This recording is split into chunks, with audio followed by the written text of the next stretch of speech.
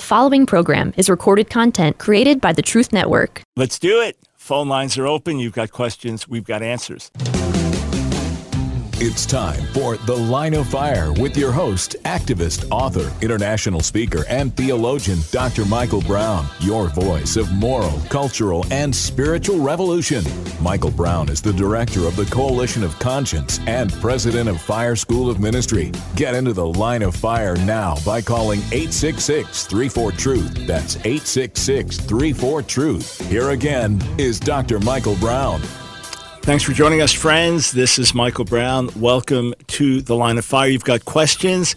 We've got answers. Any subject under the sun you want to talk about, as long as it relates in some way to subject matter of The Line of Fire, so I can be of help to you. 866-34-TRUTH, 866-348-7884.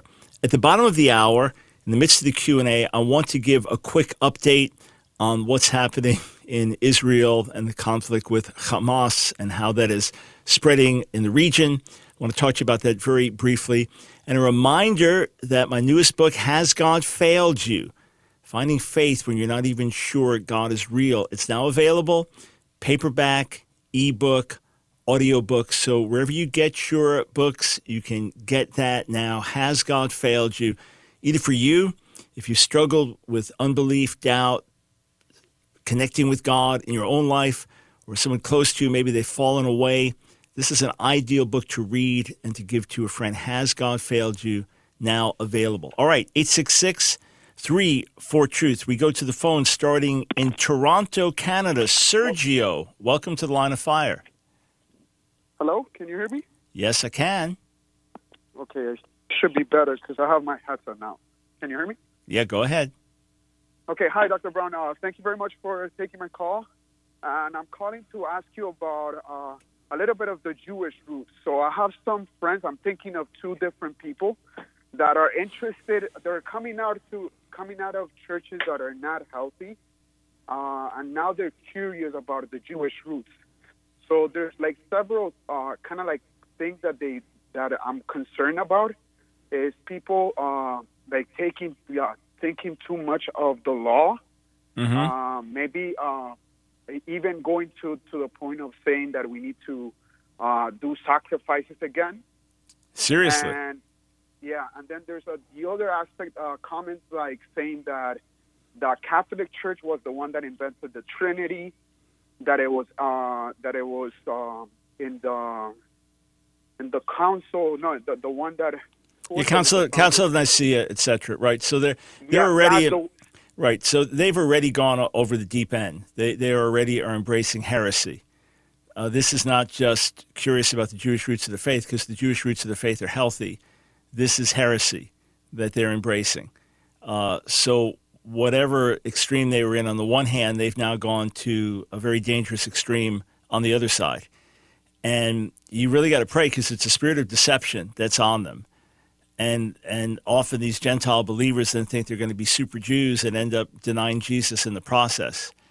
And I would urge them to start by reading Hebrews on their knees over and over, where it clearly in the very first chapter declares the deity of Jesus, where it clearly lays out the change in the sacrificial system and priesthood through the Messiah's death and resurrection, and to keep that central.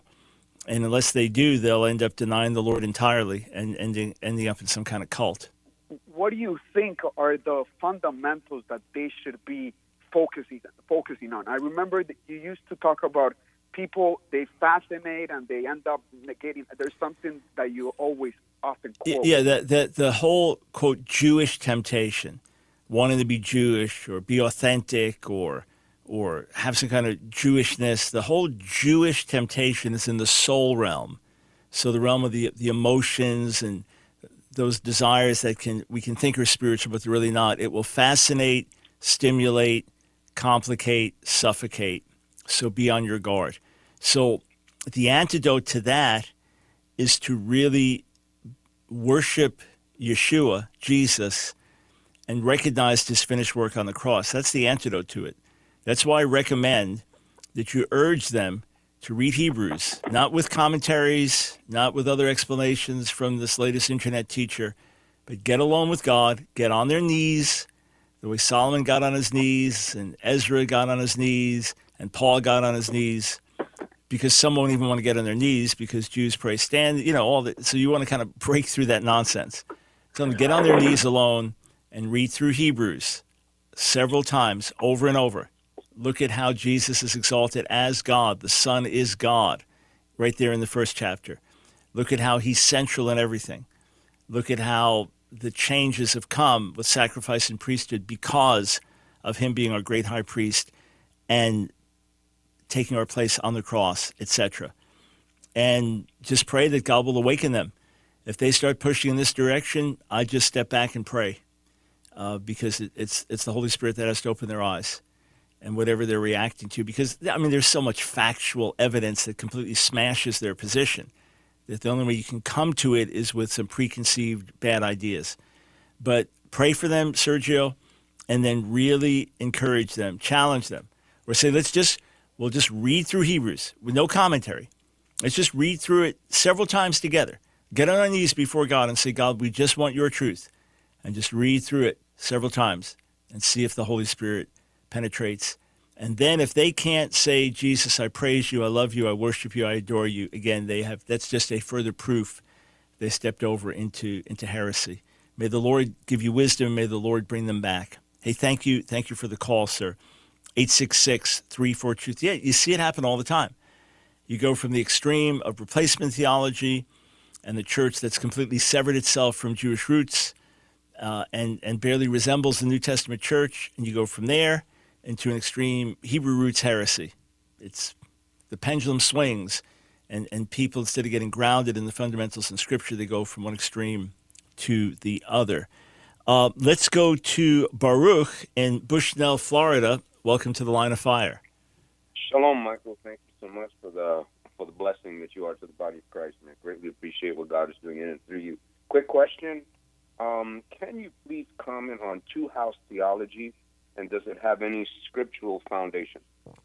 Yeah, so two-house theology, as it's only referred to, looks at passages in the Old Testament that speak about Joseph, Ephraim, Israel, so the northern kingdom, and the kingdom of Judah. The two sticks that are brought together in the book of Ezekiel and things like that. I'm just saying this for the benefit of those not familiar with it. And the argument is that when the Bible talks about Israel in the Old Testament, and then it begins to talk about Israel as a family of nations and things like that it actually represents all Gentile believers worldwide, and that Judah represents the Jewish people. So it's the union of Gentile believers in Jesus with the Jewish people coming together as one, and that's what will happen. That's what this end time mystery is, etc. Of course, there is zero truth for that scripturally, and the easiest way to refute it is to see how the prophets constantly use Israel, speaking about Judah as well. I noted that while writing my commentary on Jeremiah, and then reading through Ezekiel a few weeks ago, I noted the same thing, that even though northern Israel has already been exiled, God would often refer to Judah as Israel because that was the name of the whole nation. Right. And constantly in Ezekiel, he's speaking about Israel, Israel, Israel, where he's talking about the southern kingdom of Judah. So when it's talking about the two sticks coming together, it is talking about the northern kingdom of Israel, which is Israelites, and the southern kingdom of Judah, and somehow that reunification. You'd say, yeah, but how do we know how to do that now? Because everyone's scattered. Well, that's for God to figure out. That's for God to know who's who. But the idea that this speaks actually of Gentile believers, or that all Gentile believers are actually descendants of the 10 tribes of northern Israel, it's complete nonsense. It's without any historical foundation, any scriptural foundation. And in fact, God makes a big deal about the Gentiles, the Goyim, joining in with the people of Israel. That's the other thing. Like, well, who are the people then, the nations who are added to Israel? Like in Isaiah 19, where you have Israel, and then you have Egypt, and you have Assyria, all worshiping God together. Well, according to the two-house theology, Assyria and Egypt, the believers there are actually Israel themselves. So it breaks down. What it does is it takes a couple of verses here and there, prophecies to Jacob or things like that about his offspring or the future generations being like a kingdom of nations and things. It's just talking about the growth of Israel from a little family to a nation of millions of people. That's all it's talking about. One more question. Yeah. As it relates to that, so you have multitudes of people who are Gentile who say that they are the house of Ephraim. I mean, that they are, in fact, I know there's people that teach that they are the house of Ephraim. And so my question is, so we know 2 sticks in relation to the tribes, but the scriptures also in Ephesians 2:14 and 16 talks about the one new man, Jew and Gentile becoming one. So my question is, how does that come about? Where you've got people that are now, you've got one extreme with of course you've got replacement theology on one end, but then the other side is now the church is Ephraim, and there's people that are teaching that they are Ephraim as Gentiles, but they are Ephraim. How does that all? Yeah. So work? number one, it's a very, very small group and movement. The fact that you're aware of people and know others in it can give an inflated idea, but it's a tiny, tiny minority in the body. Okay.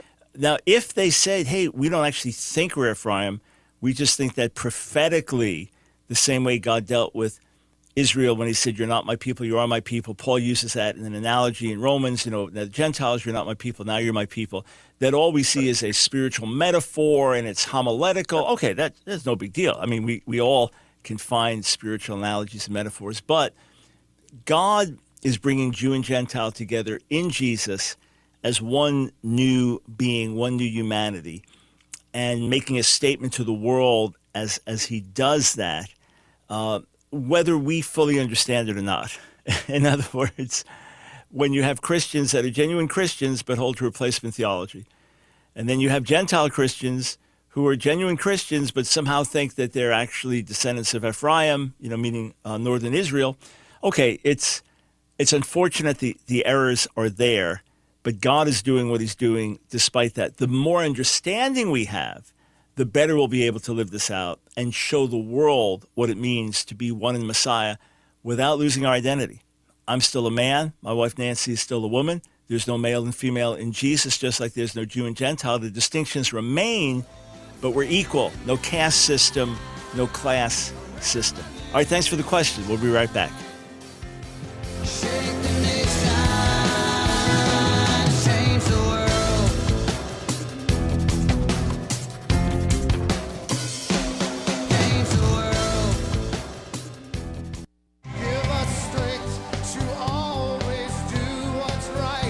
It's The Line of Fire with your host, Dr. Michael Brown, your voice of moral, cultural, and spiritual revolution. Here again is Dr. Michael Brown. Thanks, friends, for joining us on The Line of Fire, 866-34-TRUTH. If you don't follow us on social media, we're all over the place with constant updates, links, latest articles, latest videos, all kinds of fun stuff, edifying stuff, challenging stuff, educational stuff. So Facebook, it's Ask Dr. Brown, ASKDR Brown. YouTube, the same thing, ASKDR Brown. In fact, you can be watching us live. Those watching live on Facebook, YouTube, just got a personal wave there. On Instagram, it's Dr. Michael Brown. And on Twitter, Dr. Michael L. Brown. So connect with us. Unique content on all the different platforms. All right, we go over to Anthony. No, we don't. In New York City, it was a question about the book of Revelation, but maybe he was like taken by UFOs or something before we could get to him. Okay, I can joke a little bit here and there. Yeah. Let's go to Secaucus, New Jersey. John, welcome to The Line of Fire. How are you doing? Doing well, thanks for taking my call. You're welcome. I have a quick question. It's. I guess I'm a little confused on hell. Is it something that I know it's prepared? It was prepared for the angels and so on. But is it something that people are there now, or or is it something after when everything's done? And I guess I'm a little confused with hell. Yeah. And the So lake of fire. the lake of fire. There are a few different words that are used to describe things, hence the question. So the general word for the netherworld, the grave, the netherworld, the place of the dead, is Sheol in the Old Testament, or Hades in the New Testament.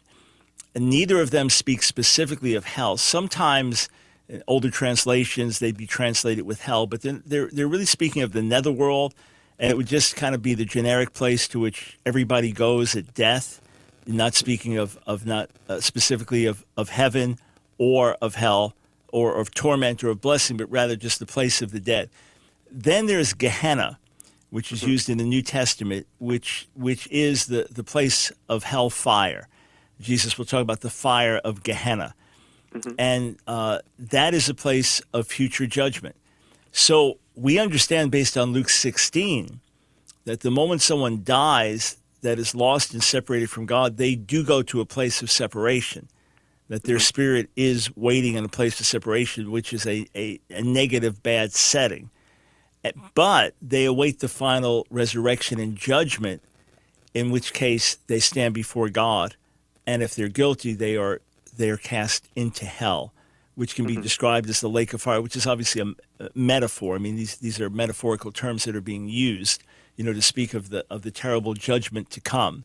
So there would be people, quote, in hell now, but the better terminology would be that they're in the netherworld waiting the final judgment, at which point they will be cast into the fire of hell. Just like the rich man and this is like the story of the rich man and Lazarus, kind of like right. that. In Luke 16, right? So that's painting the picture for you. But right at death, there's a separation. But then the final judgment is still to come. And when the final judgment comes, then that's it forever. The righteous with the Lord forever, and the wicked, some would say eternally destroyed, others say go into eternal punishment. There are different verses put it different ways. So there's the immediate, but then the final dreadful judgment is still to come. I'm sorry. One last question. Know I've heard. I don't know if it's true, but I heard that the Jewish people don't believe in hell. Is that true? And where do they believe they do go? Right. So number one, Judaism does not put as much of an emphasis on the afterworld as Christianity does. It does recognize it. There's a famous statement in the Mishnah that this world is the vestibule to the world to come. So this is kind of like the dressing room here, getting ready for the world to come. And there is a recognition of future resurrection. Secular Jews, liberal Jews, kind of believe this world is it. You die, you die. But religious Jews who do believe there's a world to come, some might say, based on some rabbinic traditions, that for the absolutely most wretchedly wicked people like a Hitler, that they'll suffer forever. But the normal view is that you will suffer in the world to come up to 11 months. And it's a similar concept to Catholic purgatory, but not identical. And during that time, you will further pay for sins committed in this world and further be purified, after which you go into the world to come, a place of blessing and the presence of God forever. But obviously, you're not going to find that concept taught clearly in Scripture, that there's some purging thing you go through, after which you kind of graduate into God's eternal heaven. So obviously, I reject that scripturally. Hey, John, thank you for the calls. I appreciate it. And whatever you believe, please take very seriously. When I say whatever you believe, whatever nuances and distinctives you believe about future punishment, please feel the weight of this, that people are lost without Jesus. All right, let's go to Seagrove, North Carolina. Todd, welcome to the Line of Fire. Thank you, Dr. Brown. My question is coming from Job chapter 19.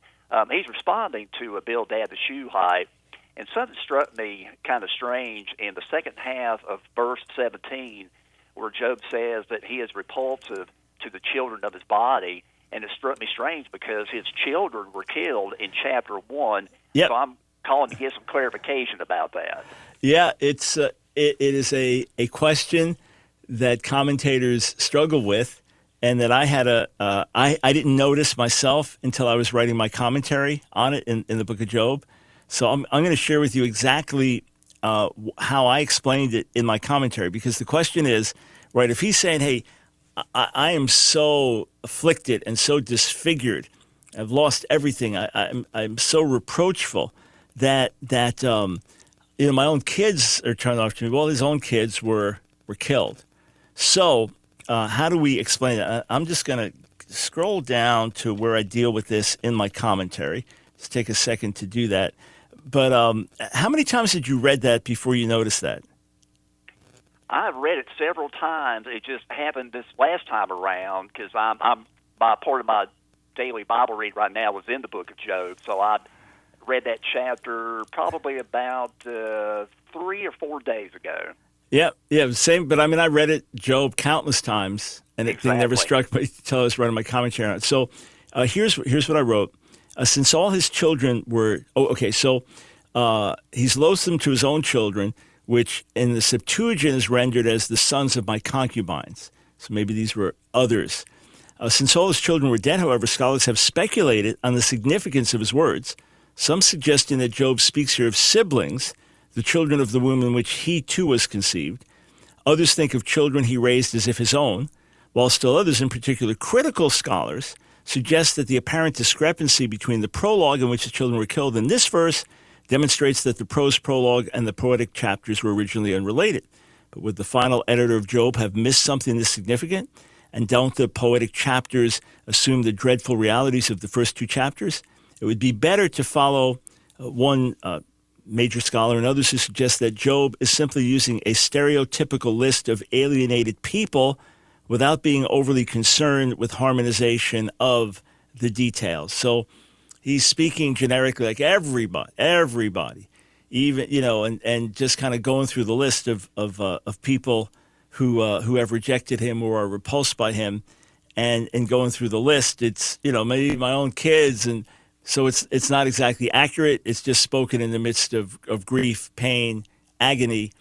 Otherwise, you have to come up with one of the other ideas that he's talking about siblings, the womb, meaning the same womb that I was in, and it's possible explanation, but just not as likely. Either way, it's a question, but it could be just in the midst of his own grief, just his own kids. It's just he's not speaking exactly, but more generically, or those that or family or whatever on some level. But interesting question, though, for sure. Hey, thank you, Todd, as always, for your question.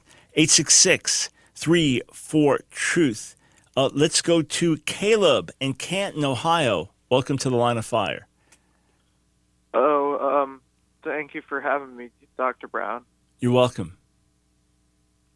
So I, sorry, not to sound weird, but I was born with an autoimmune disorder. I am 23 years old. I'm living currently with my parents. I'm trying to get my driver's license. I'm trying to get my life in order. And one of these things that the autoimmune disorder does is it basically makes it very difficult to discern reality. And it has made it so that really hard to hear God, to see God. You can't discern anything, and my biggest fear is hell, and because I'm in so much pain, and I just can't think of the pain going on forever, and it scares me, and it any large quantity of anything I look at, the first thing I think of is hell. When I'm on a beach and I see every little grain of sand along the beach, I think of 1 trillion years of burning in the lake of fire, and it's just so overwhelming to me. And I don't want to compromise on biblical doctrine as much as I want to, and say, well, there is no hell, or there is no, or love wins, because obviously I know that's not true. But how can I? Yeah, Caleb, stay right there. Stay right there, and I want to speak to this on the other side of the break. Hang in there. Don't go anywhere, Caleb. And I do want to help you, so stay right here. And folks, just breathe a prayer for Caleb during our break here. We'll be right back.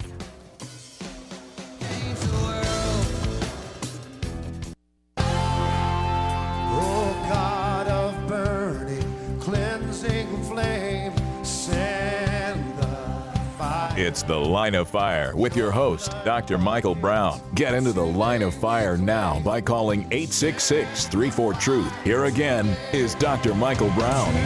Thanks, friends, for joining us on the Line of Fire. Michael Brown here, 866-34-TRUTH. You've got questions, we've got answers. So I want to go to Caleb in Canton, Ohio. Caleb, I can't relate personally to your situation. I've never been physically challenged, disabled in this way over a period of time. Never had to relate to that. Any sickness I had was short.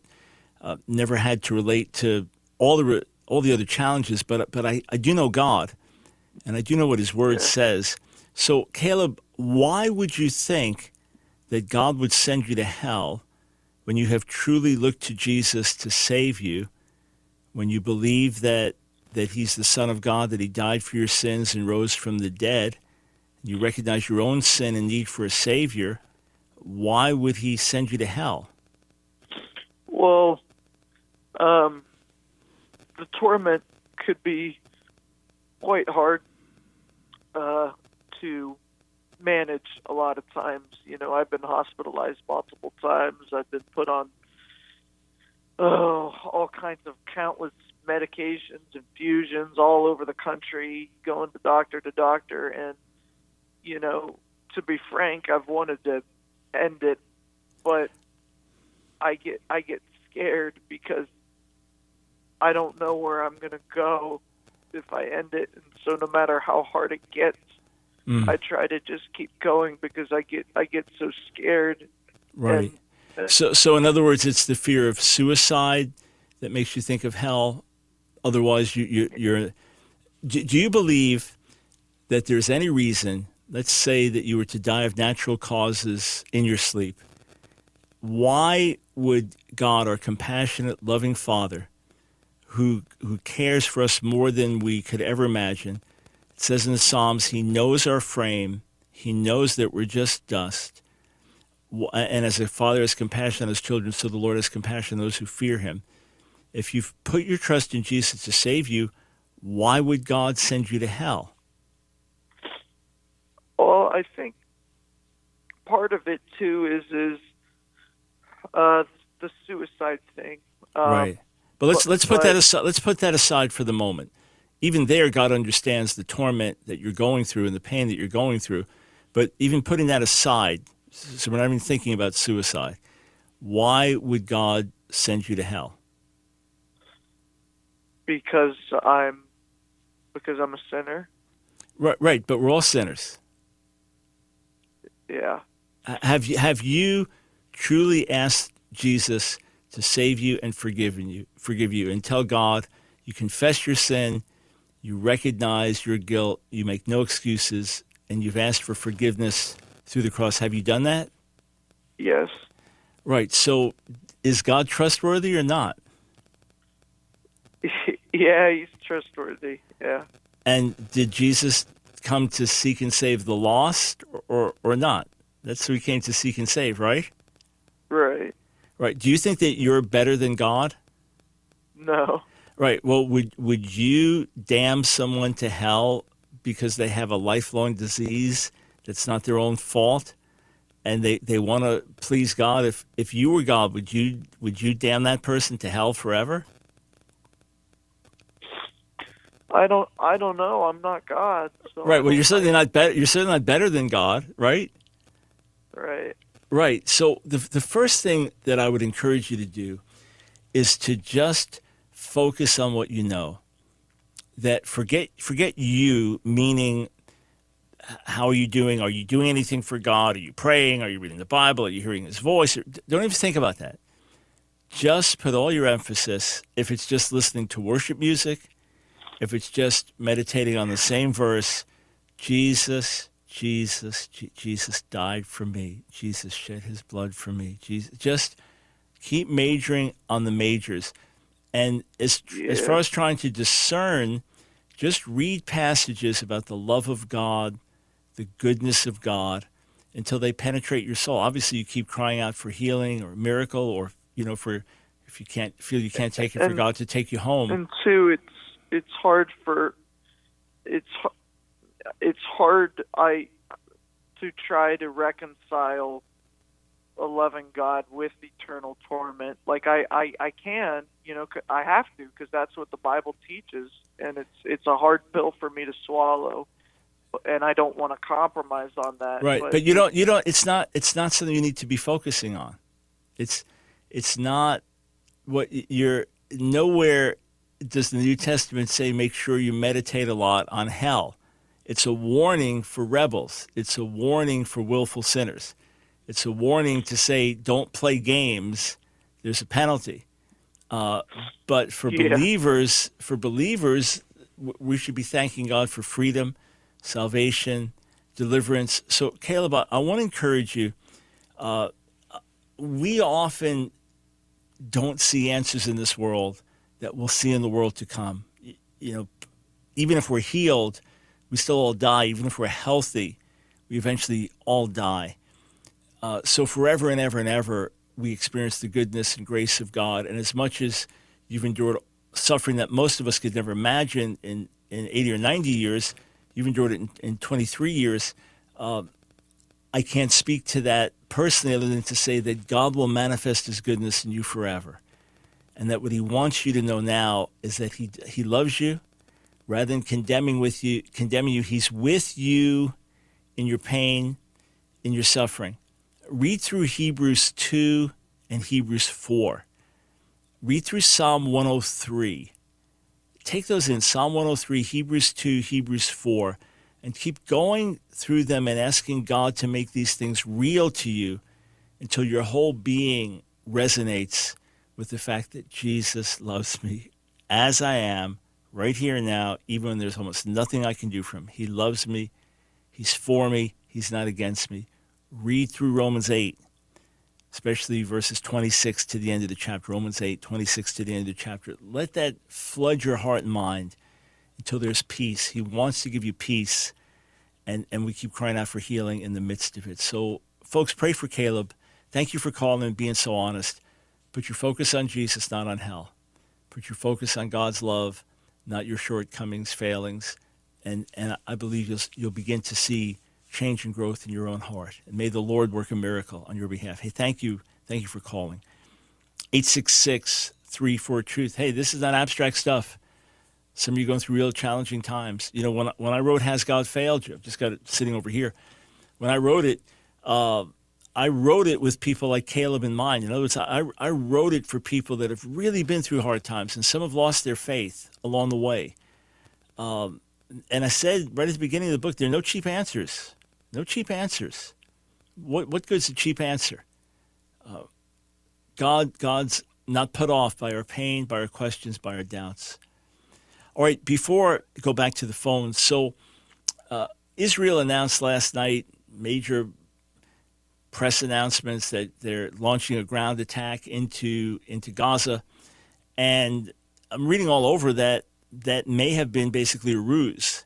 Yeah, they did have tanks and things, but instead of their own troops, that basically it was a way to draw Hamas operatives out and to get them defending key places where there were tunnels and things like that. And then as a result of that, Israel sent in bombers and devastated a lot of the tunnels and a lot of their key munitions places, and that Hamas people were defending. Don't know the casualty numbers. Obviously, those are all human beings thinking they're fighting for God and doing the right thing, tragically on the wrong side. You mourn their loss as well. But, with the violence within Israel now, Jews and Arabs fighting each other, they previously lived side by side. It's a very dangerous, volatile time. Now, some rockets coming in from Lebanon and Syria. So Hezbollah, sponsored by Iran. It's a volatile time. And Hamas is looked at as the protector of Jerusalem by many of the Palestinian people now. So we need the wisdom of God and God's involvement to turn hearts and to bring about some type of temporary solution. Let's There is much more bloodshed. All right, let us go to CJ in Boise, Idaho. Welcome to the Line of Fire. Yeah, and thank you very much for taking my call. You're welcome. So I have a question about. So I am also a apologist. Very small and up and coming and all that. But my main area of interest has been the Old Testament, and specifically, my salvation story has an awful lot to do with the Moses story. So I've always had a heart for Moses. Mm-hmm. And I recently did a debate on the question, did Moses exist? And I guess I should just be very blunt with it. I mean, if you were to search "Did Moses exist?" debate, there is one and only one debate that shows up, and it's my own. Mm-hmm. And I find that to be very troubling because Moses is second only to Jesus, it seems, in historical foundation for our faith, in being the one who receives Torah revelation and who spoke to God face to face. Mm-hmm. And all these other things. And yet it almost seems like a lot of the church has just freely acknowledged that Moses either didn't exist or we don't have any way to prove it. And I was just wondering, why do you think that is? Why have we relegated Moses to the King Arthur realm of historicity rather than to the Jesus realm of historicity? Well, your average Christian just knows he existed like he knows David existed or Solomon existed or Paul existed. There's never questioned it. Don't even think about it for a split second. And even the critical scholars that debated this over the centuries generally did not deny Moses' existence. They denied whether he wrote the Pentateuch as we have it. So, you could read critical scholars talking about, did Moses write this or did Moses write that? So they, too, assumed that there was a historical figure named Moses. They just questioned whether he's the author of the Torah or all of it, as was claimed. So the challenge is, this has not been a major point that we've been challenged on. Prove that Moses existed. The other thing is, so I don't agree that the church has generally put him in the King Arthur realm. They just all assume he's a historical figure. The other issue would be, how would one prove his existence when we have almost no archaeological data from that time that would point to him specifically by name, but rather we have other evidence about tribes of Israel, the Meneptah stele. We have a constant witness through ancient Jewish literature that makes reference to him as a historical figure. So the question would be, what would we be looking for as proof of his historicity? We come back. I've got a question for you. Stay right here. It's The Line of Fire with your host, activist, author, international speaker, and theologian, Dr. Michael Brown. Your voice of moral, cultural, and spiritual revolution. Get into The Line of Fire now by calling 866-34-TRUTH. Here again is Dr. Michael Brown. All right, CJ, just back to you quickly. In your view, aside from the consistent testimony of generations of Israelites, Judeans, all understanding the foundational role played by Moses, what, in your view, is the strongest evidence of his historicity? Well, that's actually a really good question. I think there's a couple things that I personally like to use, and they focus primarily on either the criterion of authenticity that the church used for people like Jesus, mm-hmm. or more specifically some of these traditions. So, for example, I would argue that the Passover is an evidence for Moses, because the Passover is a solemn and, one could argue, really non-celebratory holiday that, at least in its original fruition, was somewhat miserable, and yet people followed it anyway because they had a firmly held belief that this event had occurred. And it seems to me like, you look at Christmas, you can actually ask two questions with Christmas. What are you celebrating and when did it start? But with Passover, those are actually one question. You're celebrating the first time that you've had the Passover, right? Which would be in Sinai. So I find that to be really good evidence I also would argue from legitimacy of the priesthood. Got it. Where did the Levites get their priesthood legitimacy? Right. And then also, yeah. So just to jump in, so I appreciate all that, and I'm glad you've given it thought, and keep working on it. And one thing with when you get into apologetics, you always find areas that haven't been emphasized as much or haven't been tackled as much, and then you could really specialize in those. My point was, a lot of this is internal logic. A lot. It's unlikely that we're going to find something in the sands of Israel that mentions Moses by name, or that has actually written documents that are that old and that have been preserved in that climate, etc. It's unlikely, and it's unlikely in Egyptian historiography that they will mention defeats or people by name in negative context that make them look bad. So even there, it'd be unlikely to look. But if you've not yet read a book I've recommended a few times already this week, Kenneth A. Kitchen's book on the reliability of the Old Testament. He's a top Egyptologist. Kenneth A. Kitchen on the reliability of the Old Testament. That's worth looking at. And then James K. Hoffmeyer, a leading Egyptologist also and an evangelical Christian. James K. Hoffmeyer, the evidence for the Exodus and related books. These are good sources if you haven't used them. Hey, CJ, thank you for the call. I appreciate it. I wish I had more time to talk with you. All right, let's go to our friend Eddie in Madison, Connecticut. Welcome to the Line of Fire. Dr. Brown, it's been a long time. How are you today? All good, man. Thank you. The Bible study, this was something that actually happened to one of the guys in our study, Dr. Brown. His family member, young guy, got married, 22 years old. Married for a Christian family, married for 6 months, and the wife just walked out and said, I'm out of here. Here's the papers, see you later. So now what's the response to that young 22-year-old kid who still says, I love women. According to Jesus, now I'm dead. I can't do nothing unless she dies. So I said, listen, I don't know the answer to this, but what I'm reading here, if you do remarry, you're in trouble because you're committing adultery. Now he's like, well, what do I do? My life's over. Right. So I said, you got to hope she dies. I don't know. Imagine this. We're praying for death of an ex-wife. I don't even know how to explain it, but it seems like it's so. He's looking at us saying, how fair is that? This girl walks out on me. Now, God, I got to just stay in a room the rest of my life. What do I do? Right. So first thing. I have no idea. Yeah. First thing is, okay, buddy, it's not the end of the world. There are plenty of people in their 20s who are single. And you can live without sex for a little while. So let's calm down. It's traumatic. It's terrible. It's devastating.